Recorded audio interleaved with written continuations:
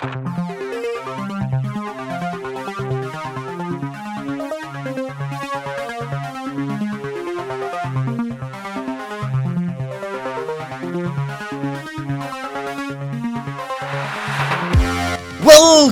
to the West Coast, No Coast, East Coast podcast, where I, your host, Adam Schaefer, will be breaking down all the happenings in the land's best fantasy basketball league, all the while attempting to reveal none of my actual strategy. All but the most extreme. Those people who are not Jocko Willink. Excuses are a reality of life. I think there's something valuable in the extreme ownership position of never wanting to make excuses, of having control over everything even when it's not really technically your fault, and not giving yourself the out of blaming other people. A lot of usefulness in seeing the world in those ways, not letting yourself off too easy, especially when you have a propensity to let yourself off too easy. But if you get past that low-hanging fruit of you're the person who's complaining about everything, always having excuses about everything, excuses which are pretty weak, we then get into, all right, you're going to have some excuses. Which ones are weak? Which ones are strong? And it's funny that the textbook example of excuses, the dog ate my homework, is a pretty strong excuse if it's real. You do the homework on a Tuesday night, your mom tucks you into bed, you wake up the next morning, you're eating your Frosted Flakes, the dog runs over, rips the homework out of your backpack and eats it, the school bus is coming in 10 minutes. That's a legit excuse. I mean, yes, if you're Jocko Willink, you then do the homework on the bus, you do it from memory, you accept the F. But it's a good excuse. A bad excuse, the type of excuse that the textbook example is probably talking about, is an excuse where you're lying. Even go back before you tell the lie. When you have the temptation to lie as an excuse, you have an opportunity to learn a lot about yourself. Again, before you ever utter the excuse, use that little indicator, the temptation to lie, as a place to gain great insights into what you really want, who you really are. Always kills me when people say, I don't know how I feel. Not true. Any bit of information comes across to you, you have a feeling. Like, your mind is never blank. Try to make your mind blank for 5 seconds, you will fail. So you hear something, there is a knee-jerk response internally, if not externally. We're just focused on the internal, though, for right now. So you have a response. You have a feeling. You might not fully understand it. You might not fully like it. There may be more to it, but you have a feeling. And I'm suggesting that the feeling that you want to lie is one of the more important feelings to pay attention to. You go on a date. It didn't really go that well. You knew it didn't really go that well. You just weren't into her. She asked for a second date, and maybe this is at the end of the date. You want to lie. She sends you a text message. Hey, let's do something this Friday. And your first thought is, what can I make up to get out of this? You're at a job. They want to give you a promotion. They want to shift you to another department. And instead of saying, I'm actually not interested in that, your mind goes to, what are the ways that I can plausibly escape this situation by telling some half-truth or 0% truth? You sit with those thoughts. You might not be able to in that instant. You might actually lie in that instant. I would encourage you not to, but you might. Replay that in your mind. Interrogate those thoughts. Why did I want to lie? And the answer is usually pretty clear. And it's funny how you could go months, years, not just sitting in that moment of like, why did I want to lie? Oh, it's because I don't want to go on another date. That's where it's not. You can dress it up as something more complicated. Oh, because I don't want that other job. Now, that might not give you the answer of the job that you do want. Though I'd suggest that if you stayed there for 5, 10, 15 minutes a night, a weekend, talking about it with friends, you also might get the, I don't want this, but I do want that. But even just staying with the, I don't want this, is quite useful. So a bad excuse, because you're lying, and also, I would contend, more importantly, you're missing a golden opportunity to learn important things about yourself. Worst type of excuse. Oh, and the other important thing to say about those worst types of excuses is that they'll never end. You're not going to get better reasons to not go out with a girl. You're not going to get better reasons to not accept the job. You're just delaying the inevitable and making it significantly more painful. You can say you don't want the job today, or you can say it in 6 months after you've been in the job and all these people are reliant on you. You could say you don't want the second date now, or you can say it on date 8 when she's really invested and you're really not, and that's going to hurt significantly worse. You cannot avoid the pain, but you can reduce the amount of pain that's involved for the other parties and honestly for yourself. So we've created the extremes. We've got the good excuses, dog ate my homework, being just a phenomenal excuse. We've got bad excuses, you lying about the dog eating your homework. And then we've got this middle bucket of excuses, which will bring us back into the fantasy basketball realm. These are the excuses which are true, but so avoidable. So let's say you did your homework, and you know your dog is a really weird dog. Doesn't eat actual food, none of the dog food, none of the human food. You put scraps on the floor, walks the other way. This dog subsists on paper. And you know that this dog, we'll call this dog Biff, loves the homework variety of paper the most, and has eaten your sister's homework before, has eaten your homework before. Years this has gone on. And you know that you can avoid this happening if you put your homework in this high area in your house. A shelf. A shelf would be a high area, right? Because the dog isn't very athletic. Tough to be athletic when you only subsist on paper. So you leave your bills up there, you leave your letters up there, the mail, and definitely your homework up there. It's just a 10-foot shelf, nice, white wood painted white. I don't really think wood exists as white out in nature. And you put it up there and you're good to go.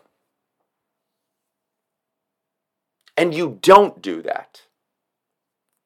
That's a really avoidable excuse. So you're telling the truth, my dog ate my homework.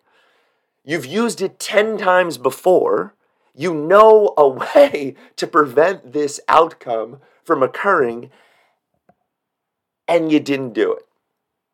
Avoidable excuse. Not as bad as the bad ones, but bad enough that you should never have to do them. If you're thinking, if you're paying attention, I mean, maybe never. We're not Jocko here. There should be a small number of these. And they shouldn't repeat. You had to use it last week on the geometry homework. You've got to use it again this week on the literature homework. The first time, pretty avoidable. The second time, unacceptable. We like that you're not lying, but it's an unacceptable excuse. I thought about all of this when on October 10th at 8:58 a.m., a little more than a week out from the commencement of the NBA season, we all received an email from Ben Myrtle sorry all, been away from Gmail. Now, you're not going to find a stronger proponent of being away from Gmail, of being away from your phone, of being away from all sorts of digital notifications than me. That is core to my philosophy. And so it is from that position of deeply having absorbed the idea that you don't want to be distracted from the here and now by all these dings, that I can say you still have obligations unless you want to live in a cave. You can use your phone differently. You can use your email differently than other people. I would encourage you to do so. While also appreciating that when you're planning a dinner for 6 p.m. that night and it's noon and you just go missing from your phone for 4 hours, as I have been known to do, I'm working on it, okay?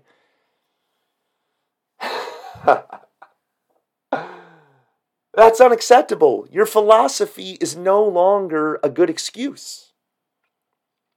Because your philosophy clashes with other philosophies that you have. In this, hey, I don't want to be connected and I also want to have friends. Those are two important things. Which one is higher on the list? I know for me, and I'm going to assume for everybody else, kinship with others is higher on the list. It trumps that value. Now, there are times when those two things don't come in contact, but there are times when they do, and one has to take precedent. Kinship with others does, and so for those 4 hours, you got to have the ringer on. You got to be in touch. Now, you don't have to have it on. There are certain things, costs, that you may be willing to bear. I know that I'm willing to bear. Well, you're not going to be there at 3 a.m. if your mom is rushed to the hospital. Yet, that's not higher on my list. I don't put that in the kinship with others bucket. Me, a non-doctor, being there to hear some emergency about someone who's thousands of miles away. I don't need that. I guess it's not thousands, maybe just hundreds. That doesn't trump it. But the dinner tonight, that does. And so does, I've been a participant in a fantasy basketball league for years. I know generally when the NBA season starts, and those two things would indicate that I'm probably going to have to do something to draft, to pay money, the things that are there at the start of every season. It's not new.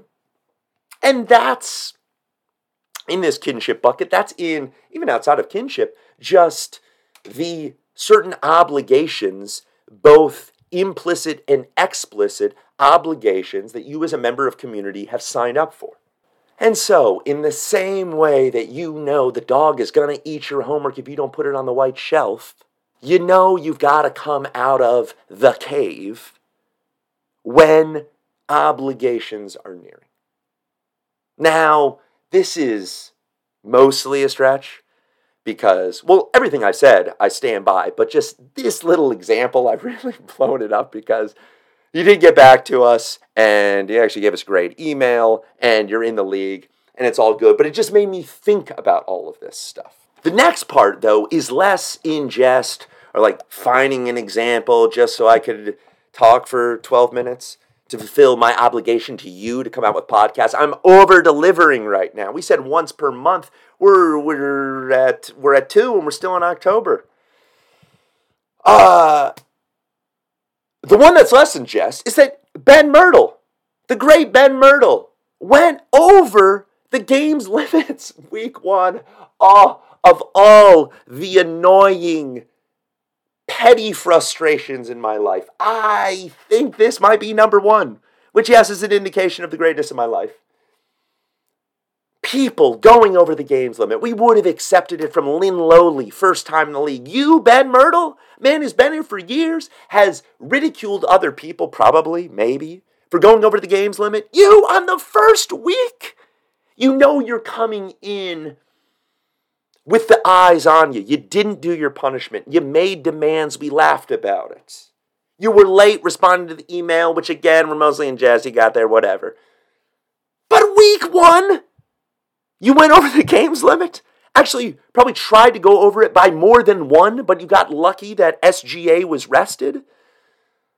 So avoidable. I mean, it's not as bad as the homework in terms of avoidability. I might go over the games limit. Jerry Logan might go over the games limit. It is annoying. We all get it. We wish ESPN would change it. For those who don't know, which should only be Lynn Lonely at this point, we have a games limit set that's 49 on most weeks, except for All-Star breaks and shortened, not All-Star, there's only one All-Star break, except for the All-Star break and then holiday shortened weeks. Holiday or shortened weeks. Sometimes those things are the same, sometimes they aren't, as in the first week of the NBA season where we had a lower games limit. ESPN will not stop you from going over the games limit unless you hit the games limit on Saturday. On Sunday, you could be at 48 games and you could play 13 players. Now, if you do that, there are punishments, as we all know, as Ben Myrtle knows. And the punishments have to be manually calculated by me. And then we have these adjusted standings that have to be held, that hopefully you're not in contention for playoffs. Hopefully your opponent wasn't disadvantaged by your extra game so that they lost 4-5, but actually they won 5-4. Fortunately, I don't have to do any of that math this case. The matchup was so not close in every single category that Christ almighty going over by a game didn't affect the outcome. So, Sean's record stays the same. Christ almighty, our current leader, is not actually our leader. He loses a win, gains a loss, so his record is 11-7. We'll keep track of that as the season persists. And please, nobody else do that. We will accept excuses. We just want them to be the good excuses. Give us good excuses, no podcast. And I get that, again, for this. We didn't even hear an excuse from Ben Myrtle. I'm just coming up with podcast ideas, okay? I'm doing it for you, Ben. Have a fun week.